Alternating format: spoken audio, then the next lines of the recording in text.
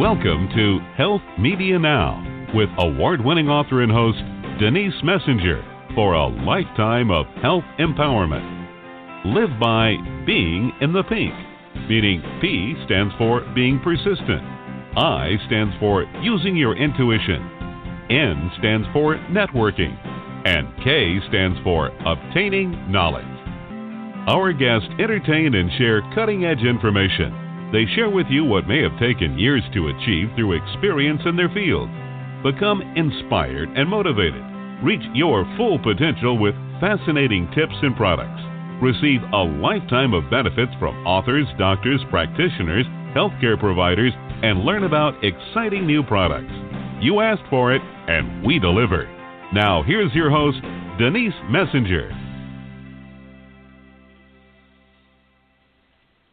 Hello, everybody. Thank you so much for joining us today, which is October 28th, 2020. We're going to have a lot of fun today. We're going to be talking with Jackie Lynch, and she's the author of a new book. It's called The Happy Menopause, Smart Nutrition to Help You Flourish. Lots and lots of women go through menopause, and it can be trying at times. But Jackie's going to take us through. She's a registered nutritional therapist, and she's the founder of a WellWell nutrition clinic in Notting Hill, London. And her specialty is women's health and menopause. So let's bring her on our show now. We're honored to have you calling us from London today. Hi, Denise. Thanks for having me on the show. We're very excited that you're here because we have a lot of listeners that want to know what you have to say. Tell us, first of all, how did you get on this path?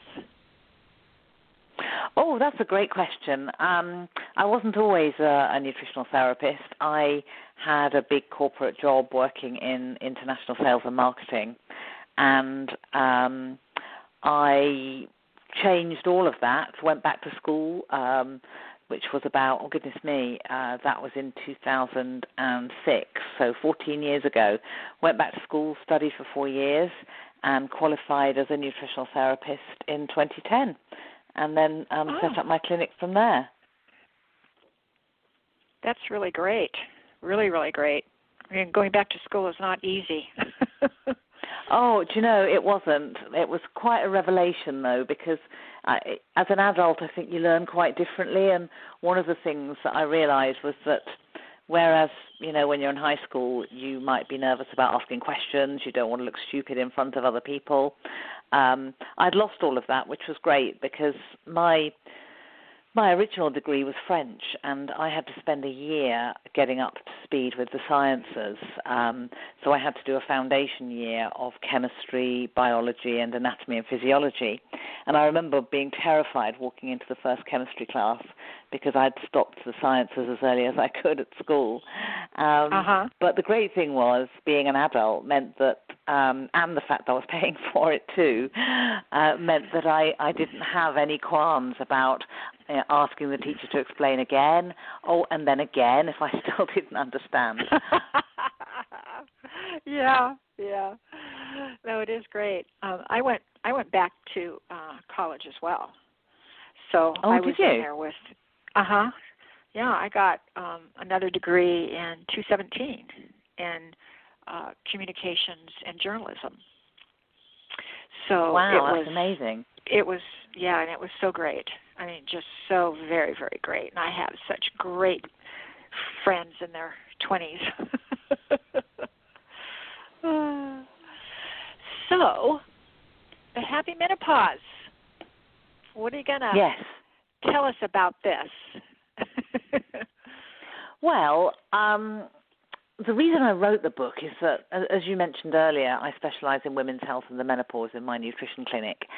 And it was becoming really clear to me that there's just not enough information out there for women, and it's a really transitional time of life that can go on for years. And there's so much that diet and lifestyle can do to actually help you have a healthy and a happy menopause that I just wanted to get that information out there just really to empower women, because I think it's, a lot of the time during this phase, women don't really know what's going on with their own bodies, don't know what they can do about it, feel frightened, anxious, angry at times. And I wanted to sort of give them solutions so that they could actually look and think, well, how can I change things? What can I actively do about the way I live my own life to actually make this a positive experience? So what did you find? What were women the most receptive to changing? Well, I think a lot of things, really, because when you get desperate, then you're willing to make a lot of big changes. And with diet, food is a really emotional thing. We all have a very passionate relationship with food, whether we love it, whether we hate it. We all have strong views on it. And I think that whatever people come to see me about, whether it's about hormonal issues in the menopause or whether, it's for weight management or digestion or whatever it might be, unless they're truly motivated to make those changes, it doesn't matter how much I suggest or advise or recommend, because ultimately it has to come from you. So the first thing that I observe is that the women who sort of make the most progress are the ones who are actually prepared to put the time and effort in, because it's not like having a massage where I do all the work. This is where, I give you the advice, but you've got to go out and do it. So I think the first big hurdle is actually having that motivation and wanting to make those changes. And what do you recommend they do first?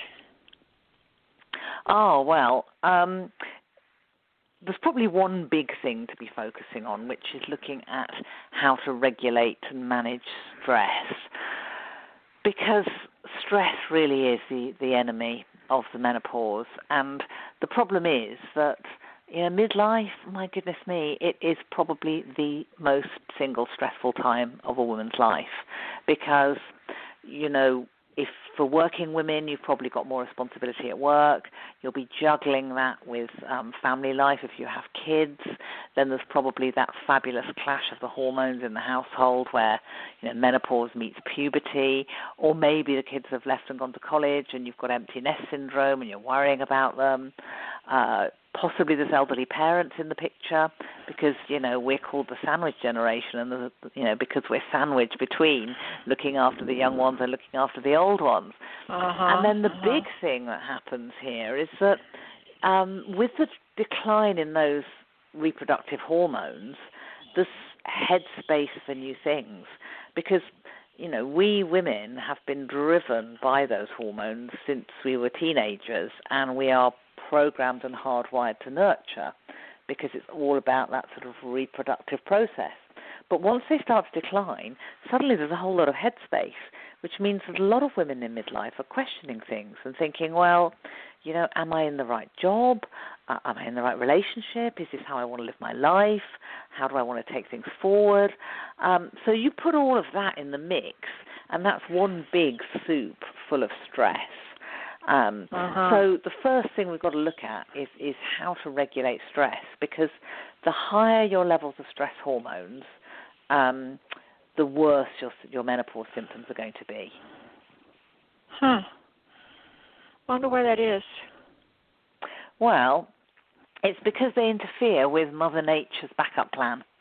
So I think it's really important to remember that the menopause is not a medical condition. This is not suddenly some new disease that's hit us all in the 21st century.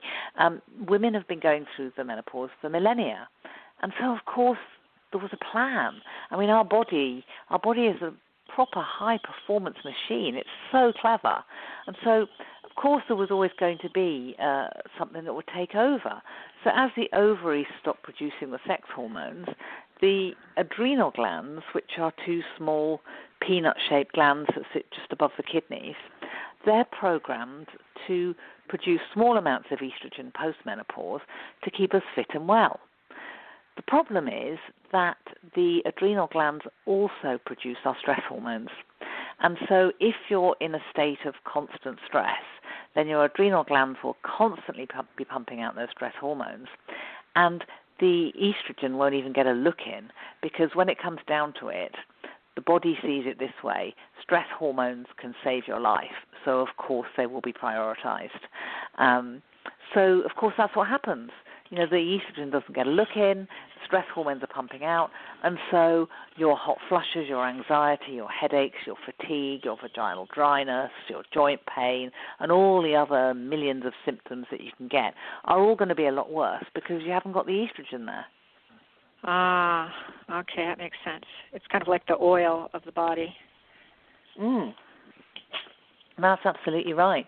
So to answer your question, and that was a really long answer, but to answer your question, the first thing I talk to women about is how diet and lifestyle can really help to support and regulate the body's response to stress. Because we can't wave a magic wand and get rid of the stress. Wish I could, because goodness, that would make me a millionaire. But it's all about making you more resilient, so that you're still facing all this stuff you've got to deal with, but you think your body feels equipped to deal with it, so that you think, oh, this is a bit stressful, but I'm okay, as opposed to, oh my God, I'm totally freaking out. So, and diet can do a lot of that. Diet can really help to support those adrenal glands so that they manage stress more effectively. So that's the first big thing I look at. And what type of diet? Okay, so it's Nutrition 101 when it comes to stress management is balancing your blood sugar. Because every time your blood sugar crashes, your body releases stress hormones.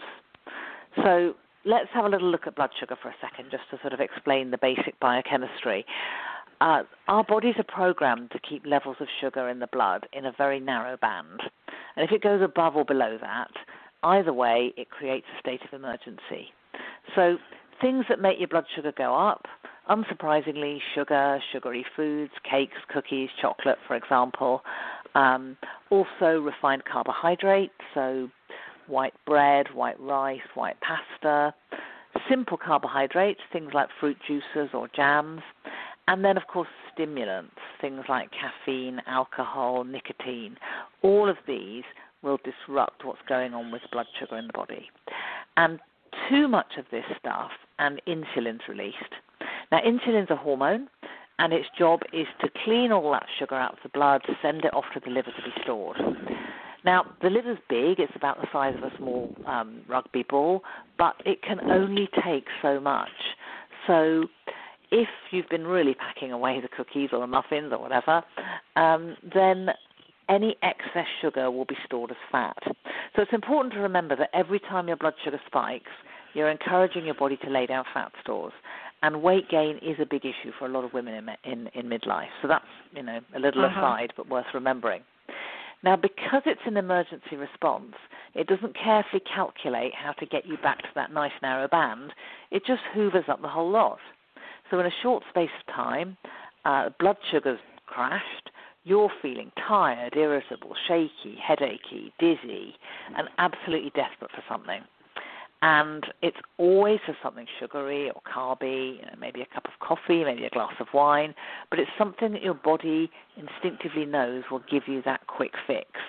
And the reason for that is that the stress hormones have come out, adrenaline and cortisol.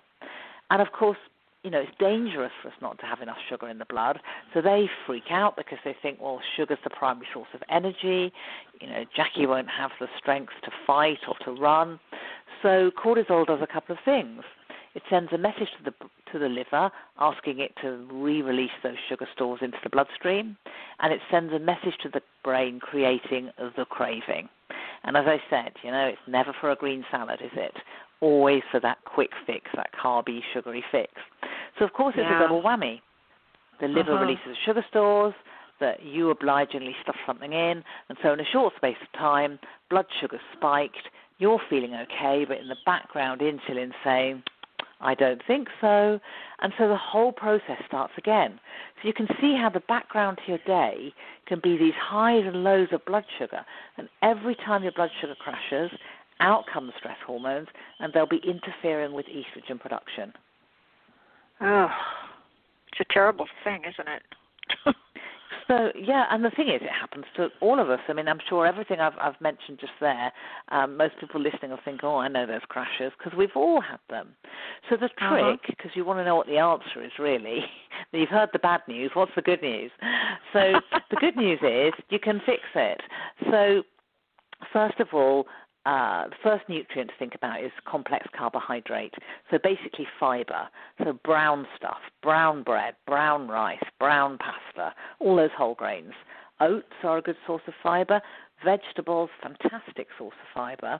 So think about having fiber constantly. It's slow release, the body will burn through it much more slowly. It will help to keep that blood sugar balanced.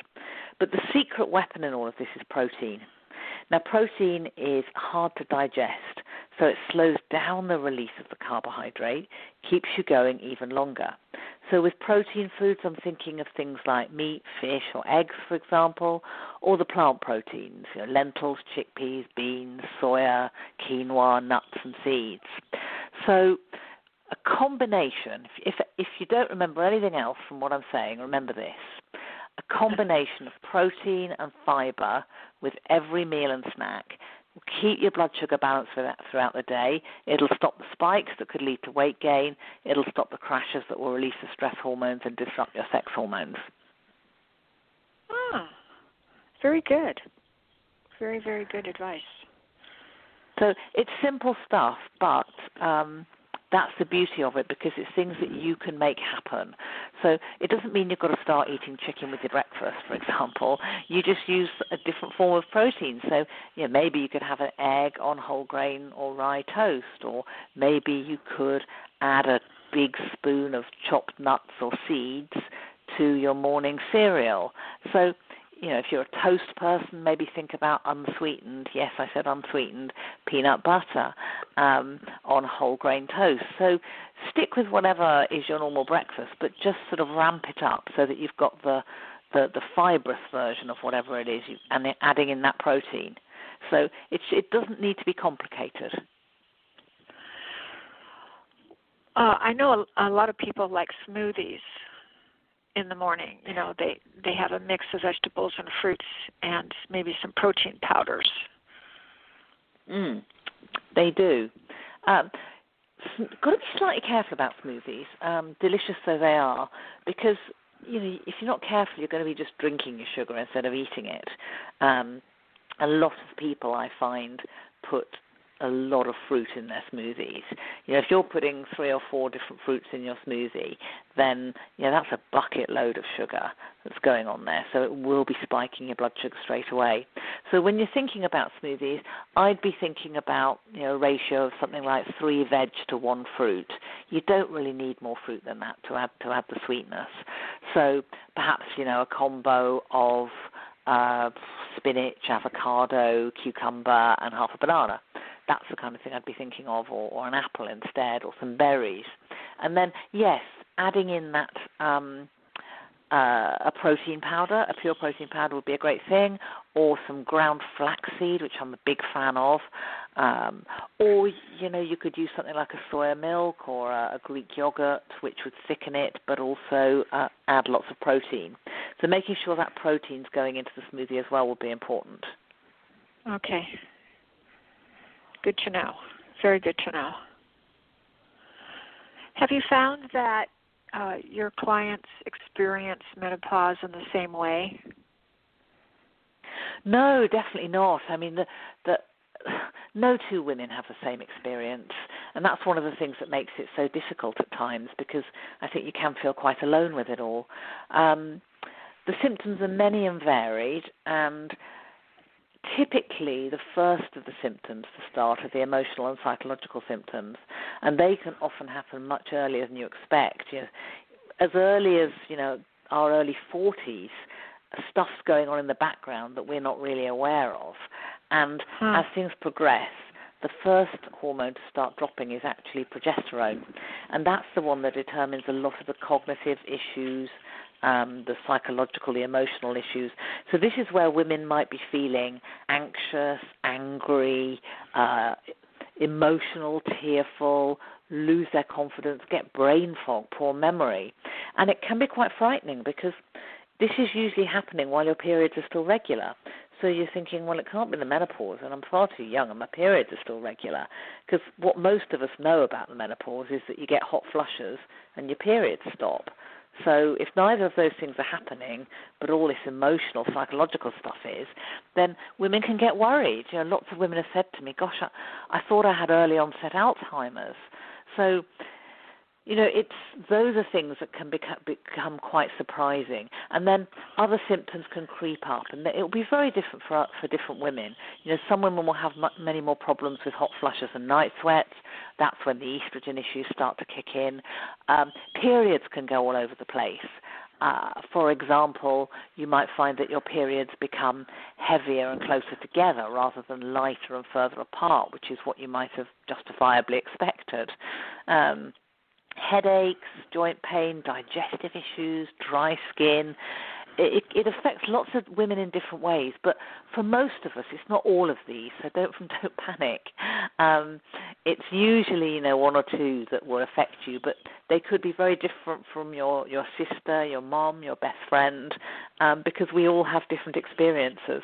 Although I would say that women who tend to be prone to issues of low mood, anxiety, depression, or severe PMS are more likely to be affected by these sort of psychological and emotional symptoms as they transition through menopause. Are you a fan of hormone replacement therapy at all? Well, I think that hormone replacement therapy has to be part of the picture for some women. I mean, we have to remember that probably about 20% of women have a really very, very, very bad time. There's another 20% who sail through it and wonder what all the fuss is about. And then there's most of us sitting in the middle somewhere with, you know, some but not all symptoms of varying severity at different times. The ones who have it very, very severely may find that, you know, HRT, hormone replacement therapy, is really the only way forward. And I think that the most important thing here is that women are really aware of what the options are, so that they, you know, they go and see their family doctor, they go and see their gynecologist, they understand exactly what the options are, and understand what the benefits are, but also understand what the risks are in relation to their own personal medical history, their family history, and so on. And so I think that although my personal choice has been not to use hormone replacement therapy, that's just it. It's my personal choice.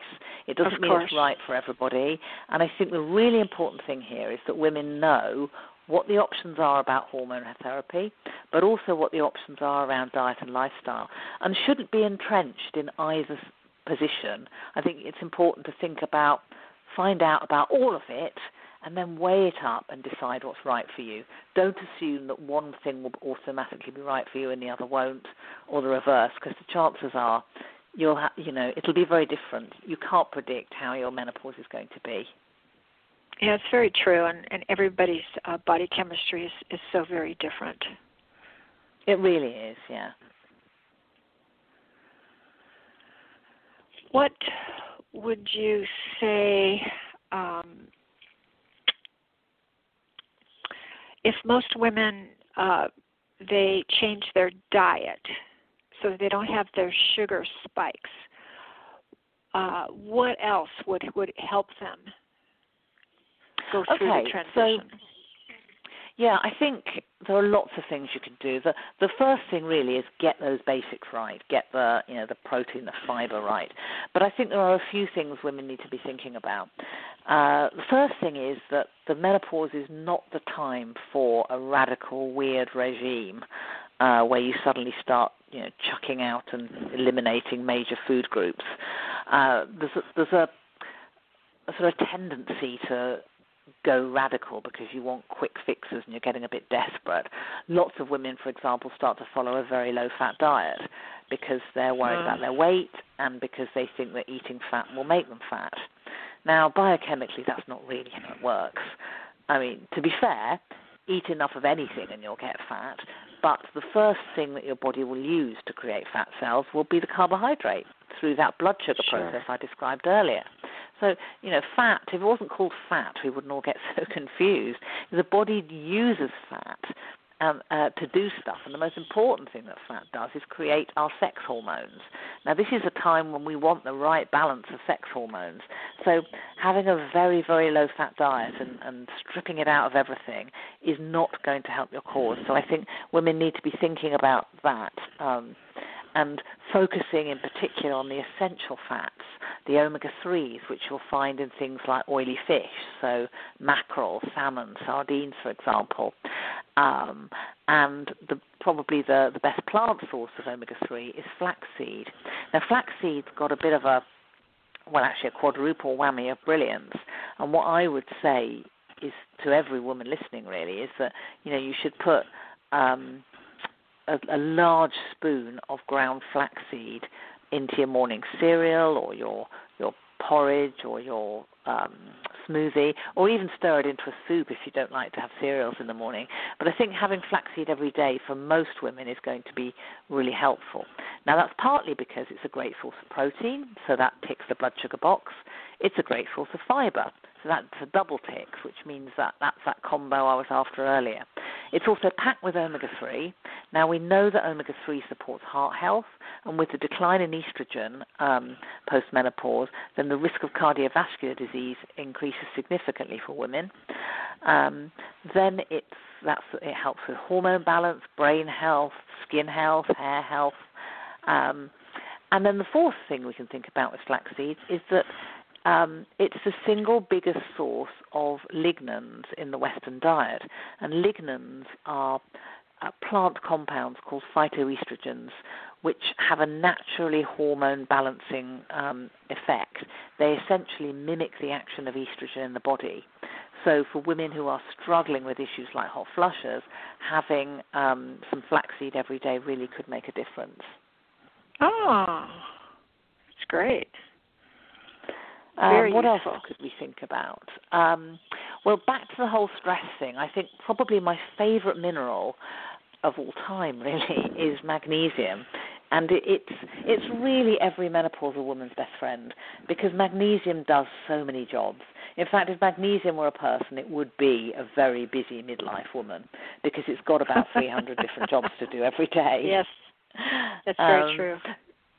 So what does it do? It calms the nervous system.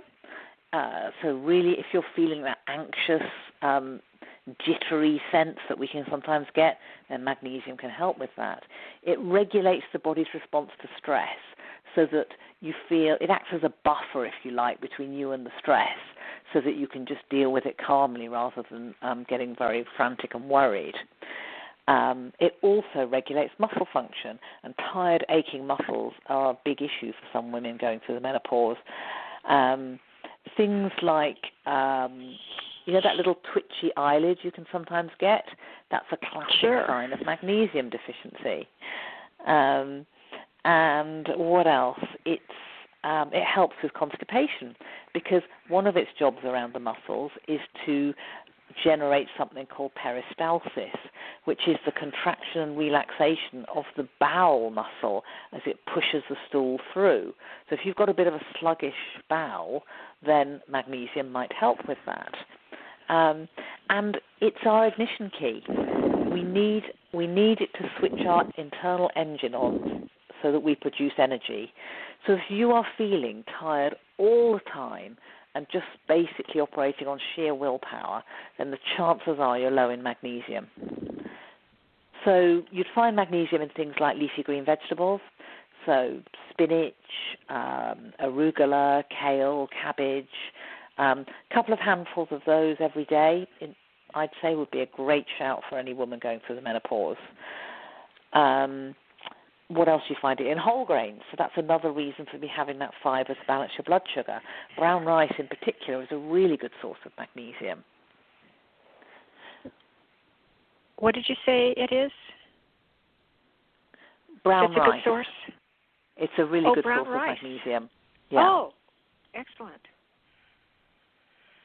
Huh. Didn't know that. And I'm a big advocate of magnesium. Oh, yeah, no, I am a huge fan. So other things you could be thinking about, the B vitamins are really important because they support the health of the adrenal glands so that they can manage that stress response a bit better. And B vitamins are all important to women in midlife because a deficiency in B vitamins, first of all, will make you very tired because they are the links in the chain reaction of energy production. So, if you haven't got the B vitamins, then that chain reaction simply won't take place. Now, the other thing they play a key role in is mental health. And so deficiencies in certain of the B vitamins can affect things like memory, focus, concentration. Lack of B6, for example, can lead to low mood and depression. Vitamin B12 is key in all of this. It's typically depleted by chronic stress. And when you're low in B12, you will be getting the brain fog, the loss of concentration, the depression, and you will feel absolutely wiped out because we need vitamin B12 to make red blood cells, and without it you can get a form of anemia. So again, really important for women in midlife. And the challenge with vitamin B12 is that it's only found in animal sources, so things like meat or fish or eggs.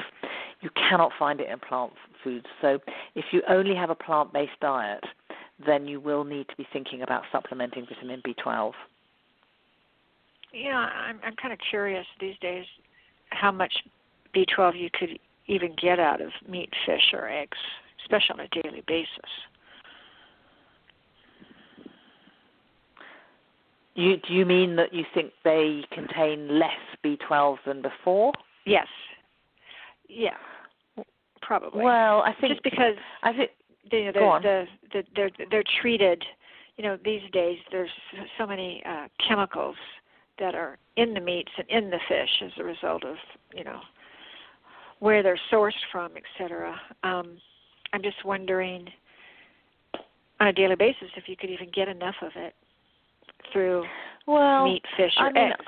That maybe you need a my supplement. thought would be, where possible, to go for organic versions, really. I mean, I only eat organic meat myself. I only have organic yogurt. I wouldn't dream of not, because I think these things are exposed to chemicals, to hormones.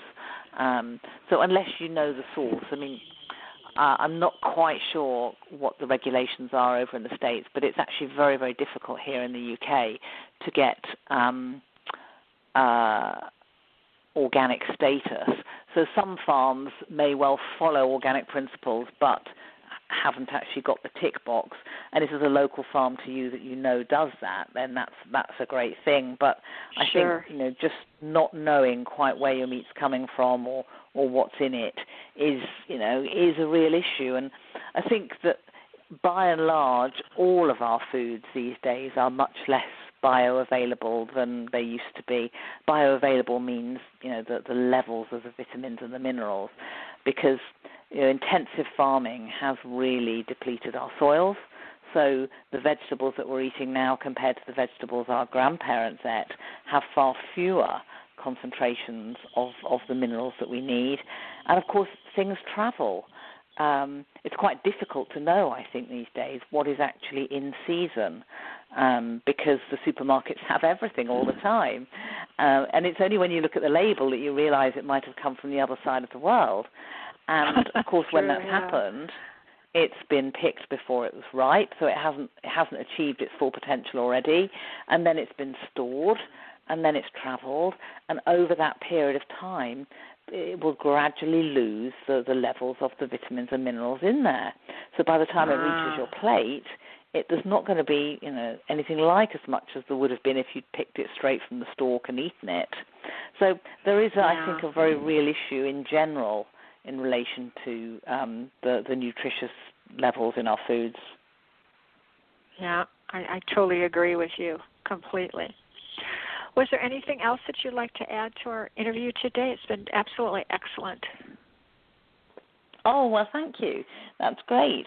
Well, I think the message I'd like to get across to women really is that there is a lot of information there if you know where to look for it. Obviously, it's in my new book, but empower yourself to go and find it in all the places that will be available to you. You know, that there are some fantastic websites out there that, you know, your family doctor will be able to give you the medical information that you want as well.